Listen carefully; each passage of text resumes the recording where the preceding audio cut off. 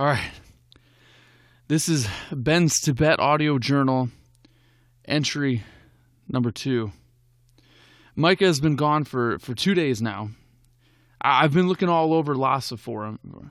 I've been looking for that stupid yak who bit him. And you know, so far, I think if I just found this yak, maybe the yak could bite me too, right? And if this, radioactive yak or something bit me, then maybe I could, communicate with Micah through some kind of, mutated yak ESP thing. I've only had a couple days to think about it. I've been in Tibet all by myself. I've been having to do karaoke songs all by myself. My buddy Mike is gone. I no longer do duets at the karaoke bars. I do solos, and I don't like that.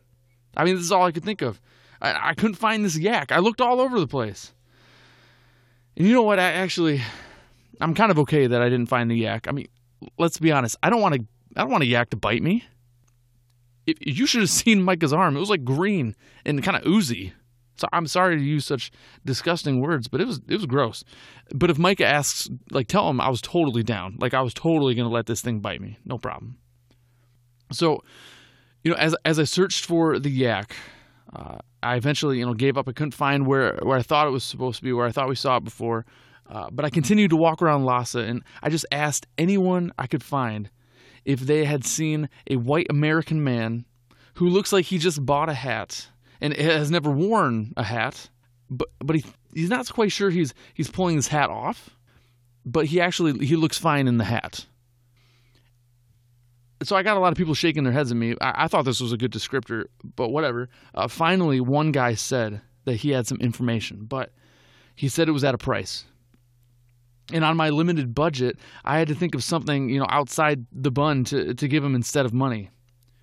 So I told him I'm an American actor, Matthew McConaughey from Hollywood, California, and that I would give him 10 autographs. He totally believed me. Now, a lot of people have actually told me that I look just like Matthew. I mean, more fool's gold than Dallas Buyers Club. So it was an easy sell for this guy. And I don't necessarily feel bad for lying to him. What I do feel bad for is the 10 misspelled autographs that I gave him, because literally I don't think anyone knows how to spell McConaughey. Literally, try it right now. Trust me. But anyway, I gave him these autographs, and he gave me the information. He told me that he saw a white American guy with a hat and a bunch of Buddhists go up high into the Himalayas. High into the Himalayas.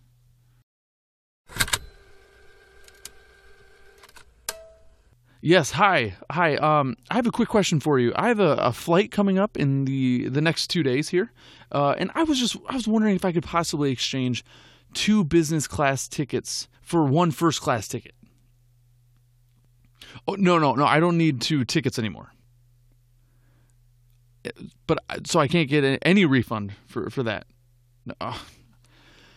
Okay, and there's no possible exchange for first class, for just 1 first class ticket. No. Okay. All right. Never mind. Don't worry about it. Never mind.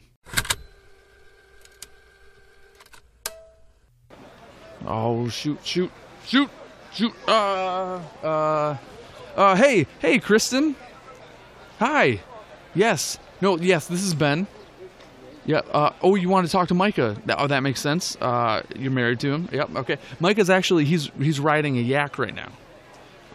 Could he call you back? Well, no, I mean, they have yak rides, like pony rides in America. It's like the same thing. Hey, you've never been to Tibet. So, I mean, yeah, how would you know? Okay. Yeah, he can't talk right now. He's busy, I'm sorry. But you want to hear his voice, that makes sense. I totally get that. I love his voice as well. He's just a little busy, but of course he's here and perfectly safe, right in front of me.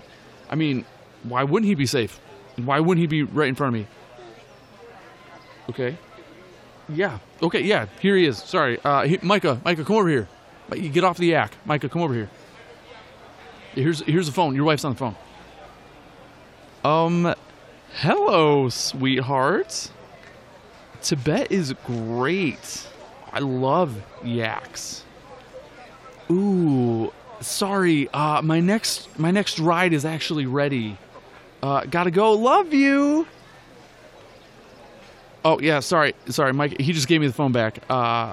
He loves everything in Tibet. I'm sorry. He's loving every moment of this. He totally misses you though. Of course, he misses the baby too. How could I forget? How could he forget? No one could forget that you have a newborn baby that Micah has left in America with his wife. Yeah, you know what? I'll have him call you later. Cell service is a little tough because we're in Tibet, obviously. Yeah, I'll talk to you later. Okay, bye, Kristen. See you. I gotta get Micah back.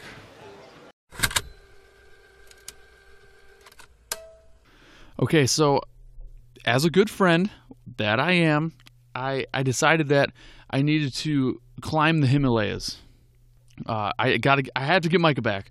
If you're not familiar with the Himalayas, they're very large. So if I seemed hesitant at first, it's kind of a big deal, and going up is kind of hard for me, like stairs and stuff sometimes. But as I was at Potala Palace. It's a very famous palace in Tibet. I'm sure you've heard of it, I guess.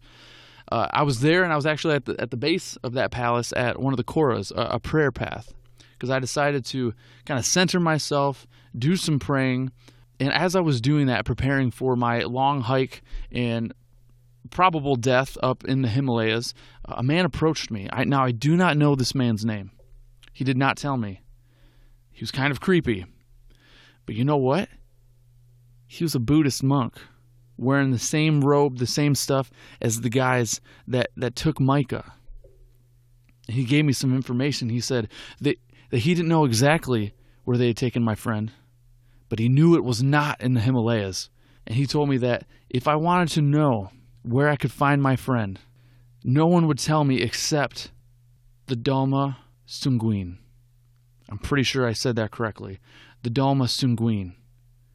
The talking Dhalma statue. And I said, the what? I'm sorry, the what? The talking statue? And he said, yes.